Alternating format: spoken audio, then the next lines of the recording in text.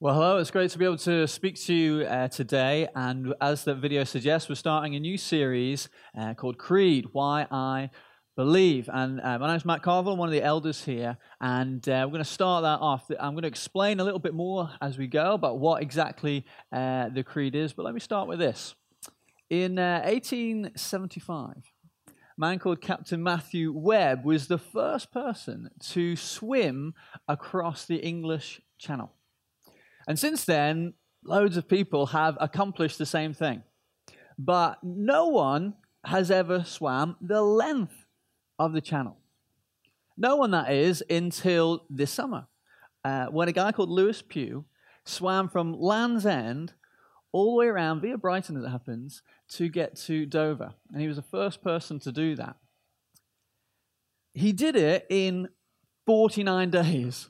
49 days of swimming in open water. And when you hear about something like that, if you're anything like me, your first response is to be like, why? Why would you do that? Why would you subject yourself to that? And the reason he did it, well, I would like to suggest it's two things, and two things that he believed.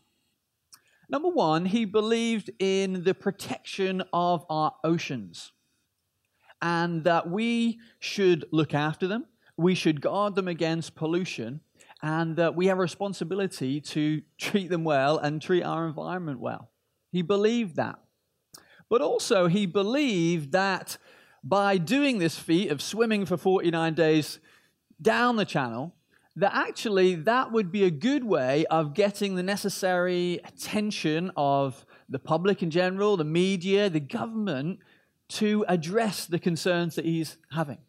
So he believed about the environment, but he also believed this is a good way of getting that attention. Now, if you've heard of him, then maybe he's correct in that belief, and he has got some attention to it, but I'll let you make up your mind about that one. But his action of doing something in this respect, very dramatic, came out of a deep sense of conviction, what he believed. And actually, all our decisions in life come from something of what we believe. And that can be swimming the channel, but it also can be what we have for breakfast. It's about what we believe about the time we have, or what's healthy, or what's important, or what we should prioritize. Actually, even the day-to-day decisions that we have come out of a sense of value. If you start asking yourself, why am I doing this? Why am I saying this? Why am I acting in this way? If you question yourself, sooner or later you'll get to a statement of something you believe. Believe about life, believe about yourself, believe about what is right and wrong maybe. Actually, all of us live from a place of what we believe in. And we're starting this series today about Creed, Why I Believe, and this creed is obviously the foundations of Christian faith, what it means to have Christian faith. But I don't want us to start off thinking that somehow what we believe is a category over here and our day-to-day life is over here. No, whatever spirituality you have, your beliefs determine what you do in life. And what I'm going to be presenting today, and as we go through this series in this term, we're going to be presenting what Christians believe, and something about why they believe it as well, why that is reasonable, why it's credible, why we can live in a way that fits together and makes sense. It's not a blind faith, as I'll go on to explain. But we all live, we all act because of what we believe. And as I'm going to say, if we have this Christian faith, actually it will lead to a very different kind of life, a transformed life. So that's what this series is all about. And what we're going to be looking at specifically is the Apostles' Creed. And so let me say a few things about what the Apostles' Creed is, or rather what it's not actually. There's 4 things I want to say that the Apostles' Creed isn't. It is not in the Bible. And when I say that, if you're a member of this church, you should start getting a little bit worried, because we're doing a whole series on something that's not in the Bible. I say that in the sense that you can't look through your Bible and find a page that has the Apostles' Creed written out. But that's not to say the truth in it is just plucked from some random other source. No, actually, what the Apostles' Creed is a summary statement of the key truths that we find in the Bible, particularly in the New Testament. And actually, its name, the Apostles' Creed, points to that. You might think, well, who are the apostles? Well, primarily the apostles were the followers of Jesus, the disciples of Jesus. And they were with Jesus, and they heard what Jesus had to say, and they saw what Jesus did while he was on the earth. And so actually the apostles, once Jesus had died and was resurrected and went back into heaven, the apostles had a key role in forming the church. And part of that was passing on and teaching other people and compiling even all the things that Jesus said and did and what he revealed about God. That was one of the things that the apostles did. And then what happened is that generation of people, including the apostles, died. And then in the 2nd century, the church was like, well, all these things that the apostles have said and what's made up our New Testament, these are really important. And we need to preserve these. And actually, what's going to be helpful for us to pass on this message to other people is have some summary statements that just take the key points, because there's a lot of things in the Bible. If you've come across a Bible, you might know that. There's a lot of stuff in there. So actually, it's quite helpful to have summaries that link into various parts of the Bible. So it's not just taking truth from another source. No, it's from what the Bible says, but bringing into a kind of summary statement. Because if you're a Christian here and someone asks you, well, what do you believe? What do you believe about God? You could probably give them an answer that was like a sentence or maybe a couple of sentences. But you could also give them an answer that lasts all day. There's so much you could say about God and what he's like and who he is and what the Bible reveals him to be. So actually having these summary statements that just nail down to the key points about who God is actually helpful for us to understand what Christianity is all about. And that's why we're doing this series. As you'll see, as we go through this series, we will be preaching the Bible, though. Because as we take each line by line, and then we're focusing on the first line today, we're going to be going back to the scripture and say, no, look, this is where it comes from, and this is why it says it in the Creed. So it's not in the Bible, but it contains the truth of the Bible. The second thing to say is the Apostles' Creed is not the only creed. You might have come across different creeds. You may have heard them or experienced them in church or in a Christian school maybe. And some of them start with we believe, and some, like the Apostles' Creed, start with I believe. And so, as I've said, it's not something that's in the Bible. It's something that the church over the centuries, and this one was put together in the 2nd century, so a long, long time ago.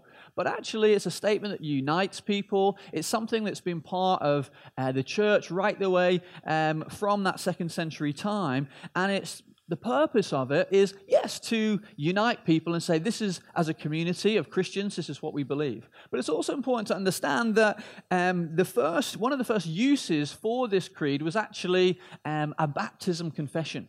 If someone was coming to know the Christian faith and making a decision to follow Jesus for themselves, the creed is something that they probably would have said before getting baptized. And say, I'm following Jesus, I want to get baptized and follow him in obedience, so this is what I now believe. And they use the Apostles' Creed in that way, and that's one of the reasons why it starts with I believe. The Apostles' Creed is also not magic. And I say that, it sounds a strange thing to say, but I say that because maybe if we've experienced different church denominations, sometimes when people say the creed, it comes across in that kind of sort of mystical way. And actually, some church traditions have so relied on these kind of statements and relied on certain types of liturgy, these things that are set out that people say regularly in worship services. It's kind of in a form of worship that's so relied upon that somehow these words have a status that goes far beyond what they were intended to write down, as in pointing to the truth that's in the Bible. And somehow, in and of themselves, they have this position in religious worship that gives people the impression that they're like magic words that God's really pleased with. And if we say them enough, that somehow we get a special blessing on us. And actually, sadly, they've been used to suggest that in some context. But if we understand where it's come from, no, actually, it's pointing us to the truth of the Bible and reveals about who God is. It's not a magic formula that you say and that's going to make God do something extra special for you. It's also So it's not magic, but it's not boring either. And I say that because, again, this might be, if we're honest, our experience. If we've come across something like the Creed, maybe again in maybe a Christian school, or even in a church context, and it's something that suddenly everyone's saying, or we're told to say, many people's experience of it can be, well, I'm just kind of saying these words, and they don't really mean much to me. I'm suddenly in this context, everyone's saying it, I better join in, and our mouths stop saying the words, but our brain or our heart is not really engaged in it. And therefore, for many people, if that's been their experience, these are just kind of boring words. It's part of church formality that are just done, and we say these things because we've always said these things. But again, these are actually the life-changing truth about who God is. And it's important to recognize that although many people through the years have said these words in an unthinking kind of way, to other people at other times, the truth that's in these words has actually been a matter of life and death. That many people actually through the history of the church have died, have been martyred because they're holding on to the truth that is found in these words about who God is, what He is like, and what the Bible says. These are incredibly important words, and as I've already said, if we subscribe to them and give ourselves to the God who we find in it, will lead to a transformed life for us. So let's take this first line of the Apostles' Creed. I believe in God the Father Almighty. And also I'm going to read Ephesians chapter 3, verses 14 and 15. This says, "For this reason I bow my knees before the Father, from whom every family on heaven and on earth is named." So we get this idea, as I say, we get this idea of God the Father Almighty from the Bible, and it reveals in many places this truth, not just this passage in Ephesians. So I'm going to take the next part of what I'm going to say in two bits. We've got first, I believe, and secondly, in God the Father Almighty. Because as we start this series, which is all about what we believe and why we believe it, when I'm using the word believe, that can mean a lot of different things to a lot of different people. And especially if we're not used to being in a church context or used to Christianity, we might be hearing the wrong thing. So I'm going to sort of outline what we mean by belief and faith. Firstly, Christian faith, Christian belief has to be a personal thing. And that's kind of indicated in this creed by saying, I believe.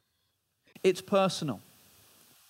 Jesus demonstrated this in his teaching with his disciples. When he was with those disciples, he gathered them to himself. And after some time of being with them, teaching, doing miracles, and crowds would gather. And at one point, Jesus said to his disciples, well, who are people saying I am? And the disciples said, well, there's different ideas out there. And then he comes in and says, well, who do you say I am?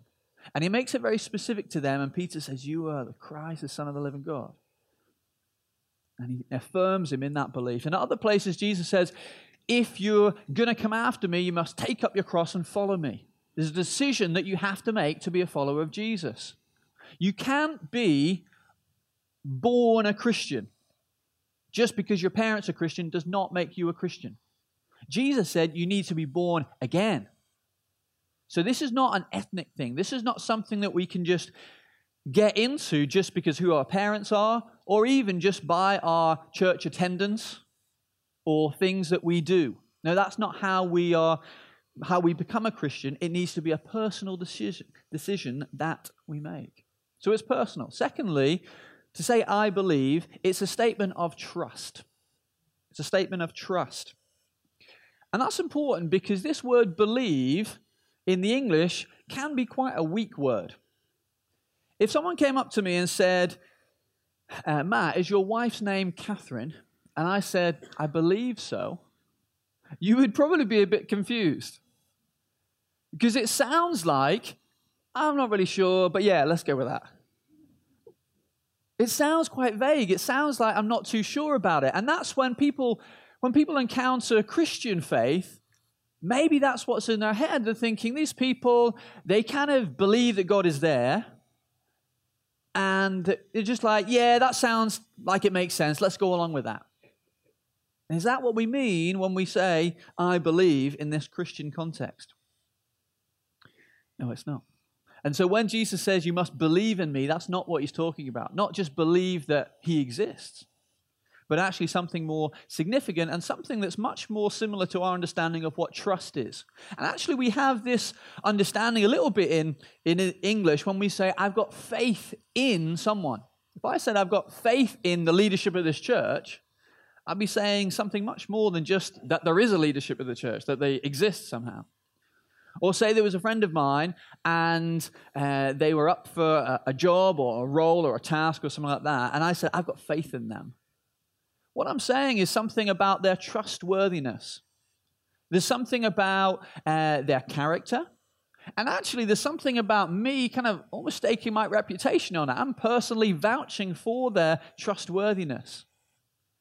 And in trusting ourselves and putting ourselves on the line is much closer to what the Bible means when it says faith and when it says belief in Jesus. It's not believing that he exists. It's trusting ourselves to him. Trusting ourselves to God. When you came into this room today, you all enacted faith when you sat on the chair that you're sitting on. And as far as I can see, no one's faith has led them to disaster in this circumstance. Okay? The chair is sufficient to hold your weight. No one's fallen down in front of me. If that faith was not secure, maybe if you didn't have that faith, you wouldn't have sat down and embarrassed yourself in front of everyone. So you didn't think about it, but even the simple act of sitting down was an act of faith. And actually, when we think about it, faith has to link to our actions. If you came into this room today and you said, well, yeah, I believe that the chairs here are secure, but I'm refusing to sit on them, I would immediately question your faith. Is that? You say you believe it, but you're not sitting on it, so you've not trusted yourself. You're not giving yourself to that belief, so it's not really a belief at all. When the Bible talks about it, when the Bible says faith must be followed by works, otherwise it's dead, that's exactly what it means. You have to trust yourself to God. Entrust your life to him. That's what it means to believe in Jesus. To trust yourself to him.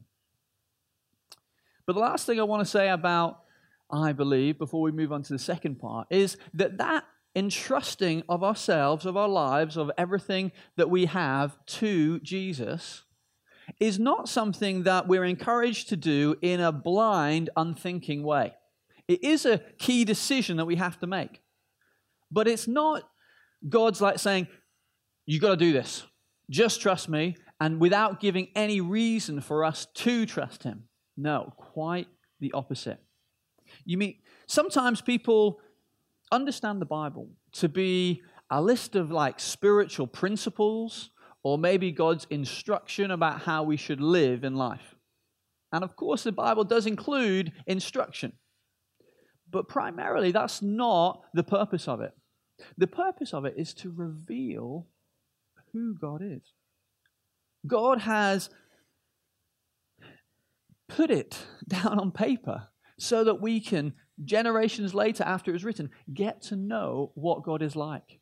And sometimes we read, especially if you're reading through the Old Testament, and you see things that are very distant from your context and culture, and some of it's difficult to understand, and some of it it's very separate to maybe your experience, but you have to keep in mind, it's a story of God relating to us. And on every page, there's examples of how God interacts with us. Because God is wanting us to know what he's like. So that after we see what he's like, we can make an informed decision to give ourselves to him. Now, God is God, and we can't know everything about him, but he invites us to get to know him. And maybe that's part of your journey, wherever you're at in your faith in Jesus. He invites you to get to know him more. And the primary way that we do that is by reading about him in the Bible.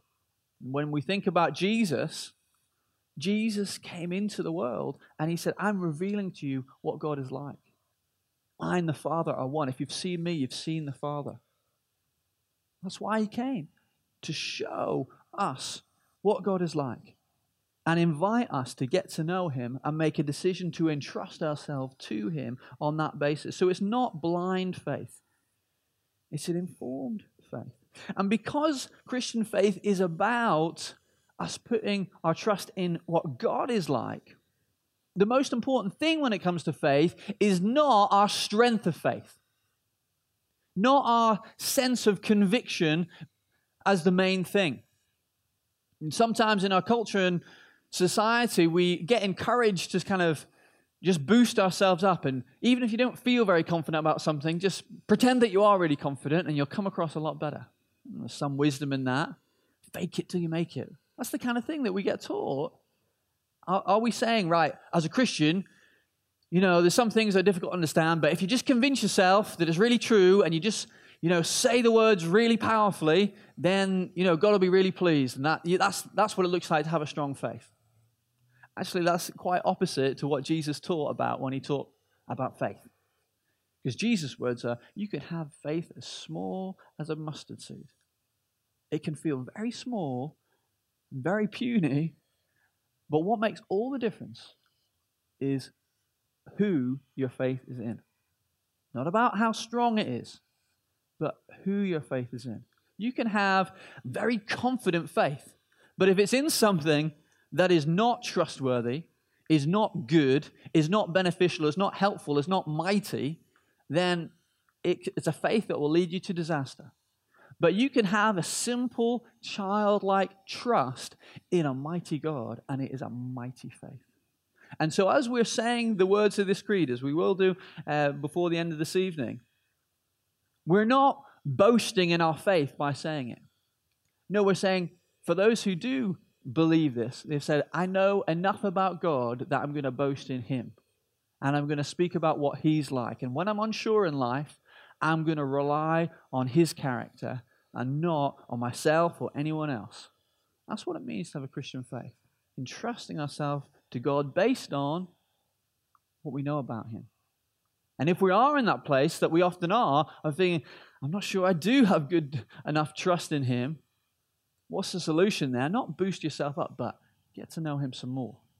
Fill yourself with some more reasons, as he's revealed in his word, to trust him. And then make a decision based on that. So that's, I believe, personal trust based on our knowledge of God. But I'm talking about what God is like, so let's use the time remaining to focus on that. In this first line of the creed, I believe in God, the Father Almighty. Well, through these weeks, we'll look at many different aspects of what God is like. But today we're focusing on God the Father. And let's return to this verse that I read out. Ephesians chapter 3. For this reason I bow my knees before the Father, from whom every family on heaven and earth is named. Notice the order. Notice the order. That God, the Father, is first, and then everyone else's family, everyone else's identity, everyone else's fathering, which it includes, comes after that. That's what the Bible teaches, because sometimes we can get the mistaken idea of, we talk about God as a father or like a father because he has some attributes, it seems to us, that kind of fit with what we understand a father to be. So we say, right, well, God's like a father. No, that's actually the wrong way around. That God is the Father. The Bible doesn't say he's like a father, he says he is the Father. And actually we, in our society and in our understanding and in the role of earthly fatherhood, get our identity from him. And it's that way around. We, if you're a father in this room, are like the Father. Some of us have got a lot of way to go in terms of reflecting that better, but actually we are like him, not he is like us. Notice it's that way around. Okay, it's that way around, but what does that mean that all these families and fathering in general gets kind of named after God, and it's a reflection of what he's like. Is God a father in the sense that, well, he's just made everyone. He's just made all of creation, and so he's kind of, in one sense, he's like fathered everyone because he's just the creator. Is that what it's saying? Well, it is saying that in terms of it's including that. The Bible reveals on the first page, God made everything and everyone. But that's not the only thing that it's saying. Actually, it's saying something much more significant. That actually, yes, God made all of humanity. And he made them to be in relationship to him. That they would actually know his fatherly care in their life. That they would talk with him. That they would share their lives with him. And that's how God made people to be. But the story of the Bible includes the fact that actually as people, we have turned away from God the Father. And we have chosen to go our own way. And that's the story of all humanity, but each person also follows that pattern in their life. We don't want God to tell us what to do, we want to do our own thing. And so what's happened is that we've brought sin into the world, and sin is the wrong things we do against God, and it also creates a barrier between us and God. And so we've lost this relationship between us and God. But Jesus comes into the world to restore that relationship. And that's why Jesus talks so much about his relationship to the Father.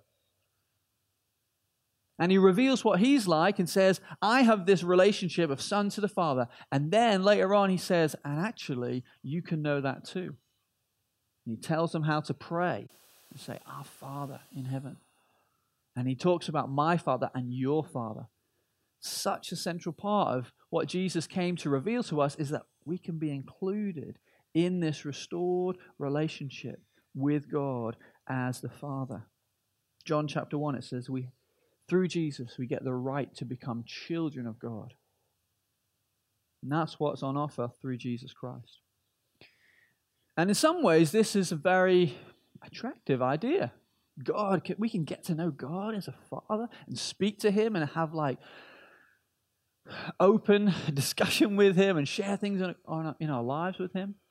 But I know also, for others, this idea that God is a Father and invites us into that kind of relationship, that is a difficult thing. And that can be the case because our relationship with our earthly Father has been such a big thing in our lives. Even the best fathers are not, as I said, that perfect reflection of God the Father. And actually, many people's experience of a father is something much more than just not perfect, but actually can be the other end of the spectrum. And especially for people who have that experience of a father who is absent, or a father who is abusive even. That can be such a difficult thing, and actually it can be something about Christianity that is like, if you're talking about God as a father, then I do not want to know. I just don't want to get to know a God like that if they're a father, because I know fathers. And you felt the impact of that. And that's valid. That's people's experience. That's shockingly too many people's experience in our time, in our society. But let me say two things about that. Firstly, is like more of an intellectual point on that. And secondly, hopefully I address some of the emotion of it. Firstly, to say, well, okay, we each have experiences of a father, even if we don't because they were absent. That's an experience that our Father has given to us indirectly. But because we have that experience, and it might have clouded our idea of what a father is and what a father should be, that doesn't mean we should write off fathering in general. Just in the same way you might maybe you went to a doctor and the first doctor you ever met was a bad doctor and they didn't look after you well. You might be tempted to never go back to the doctor again. But actually, that's not going to be beneficial to you. You just find a good doctor. Just because you had a bad experience doesn't mean doctors in general are bad. Actually, in general, doctors are good. And they're there to look after you, and they will help you. So please don't write fathering off just because of your experience. That's massive to say. I don't want to minimize your experience with that. But let me say this as well. I think when we look at our society and we look at ourselves maybe, we look at other people that we know, and we see the impact of fathering on people's lives. We see the pain that it can create. We see the way it can shape people's lives and the relationships that they have with other people and the decisions that they make in life. And the implications can be so huge. Maybe you read through people's stories, famous people, and they'll always make reference to their parents. And again, you see that people's relationship with the Father can so shape their lives, positively and negatively. It seems such a explosive aspect of life.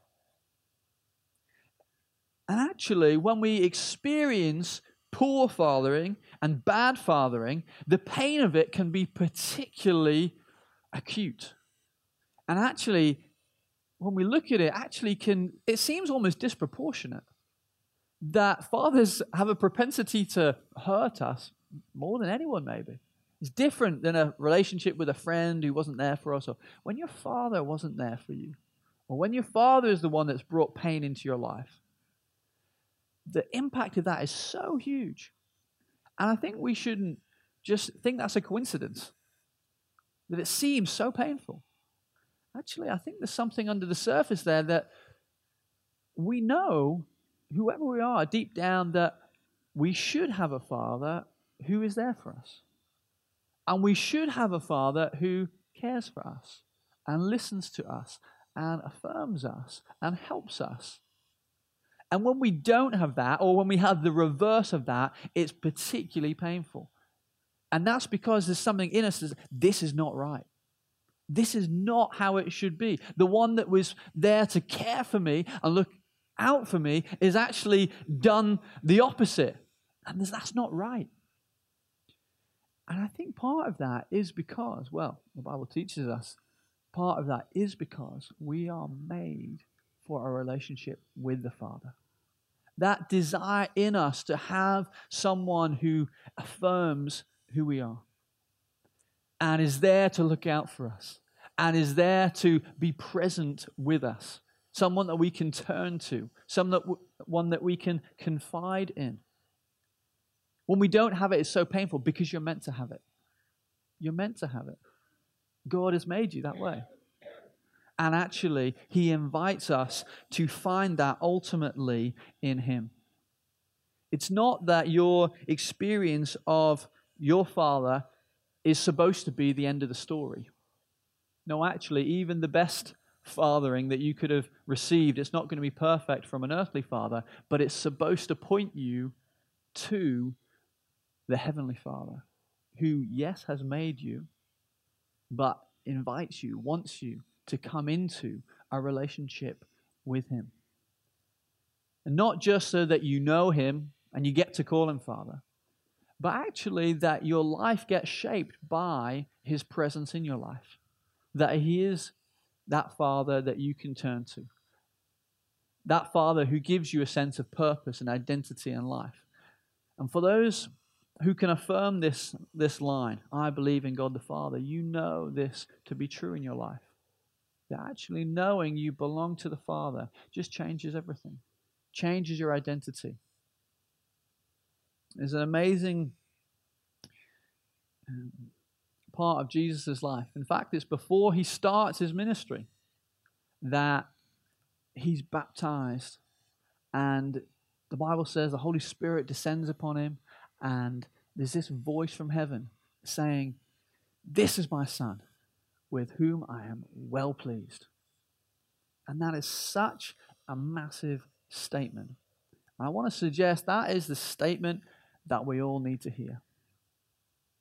Because we all need that relationship with our Heavenly Father.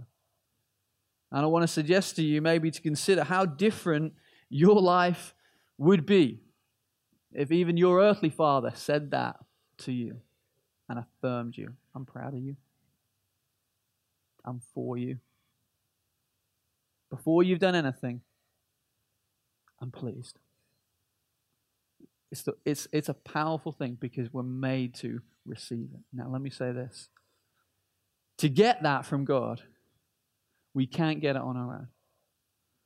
Because God is a Father, but He is holy and He is perfect and good in every way. And when we look at our own lives, if we're honest, we're not those things. And so it wouldn't be right in one sense for God to say, I'm pleased with what you've done and who you are, because there's so much about us that is not good and is not right.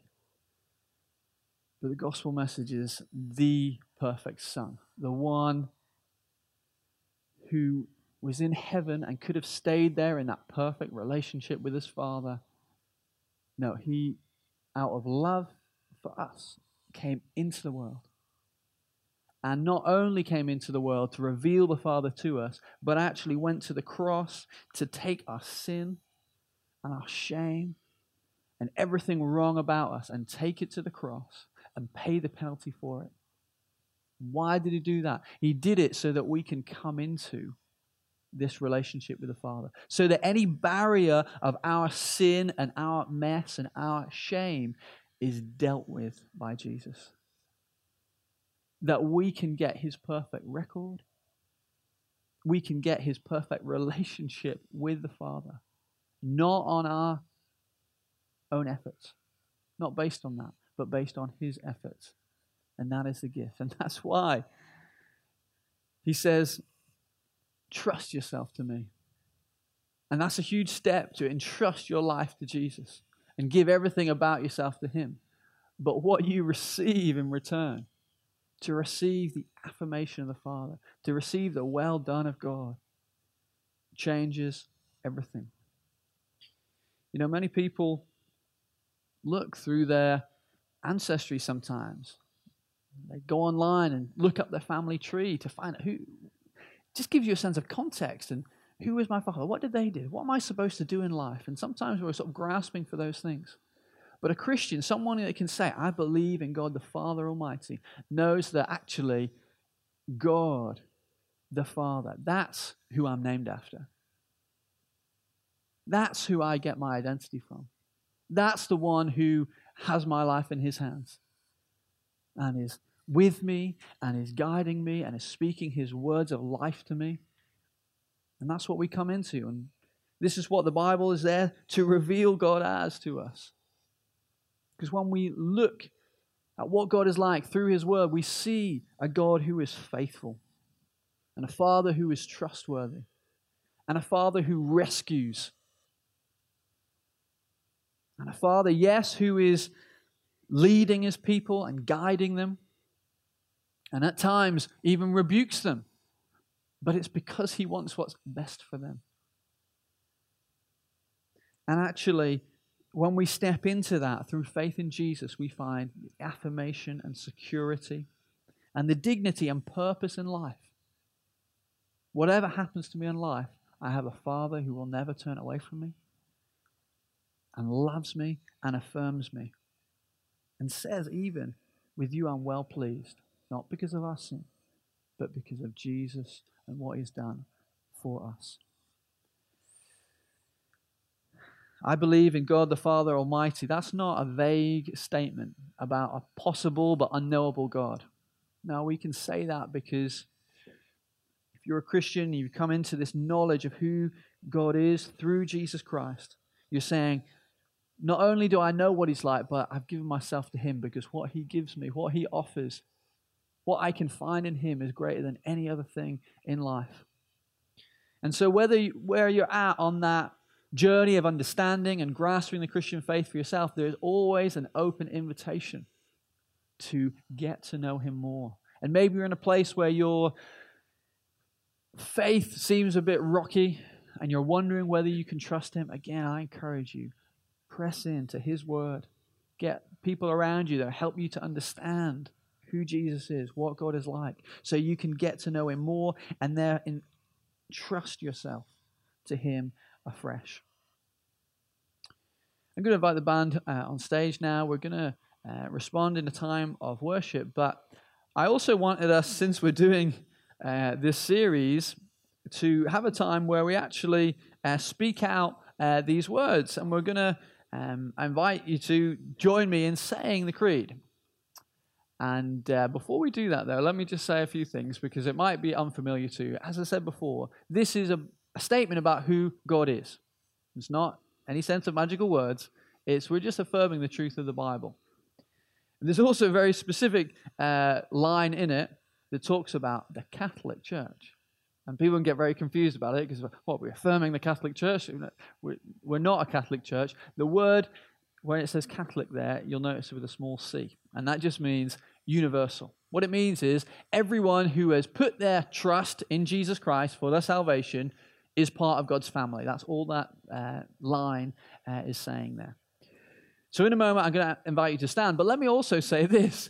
If you're here and you don't believe this, please don't say it.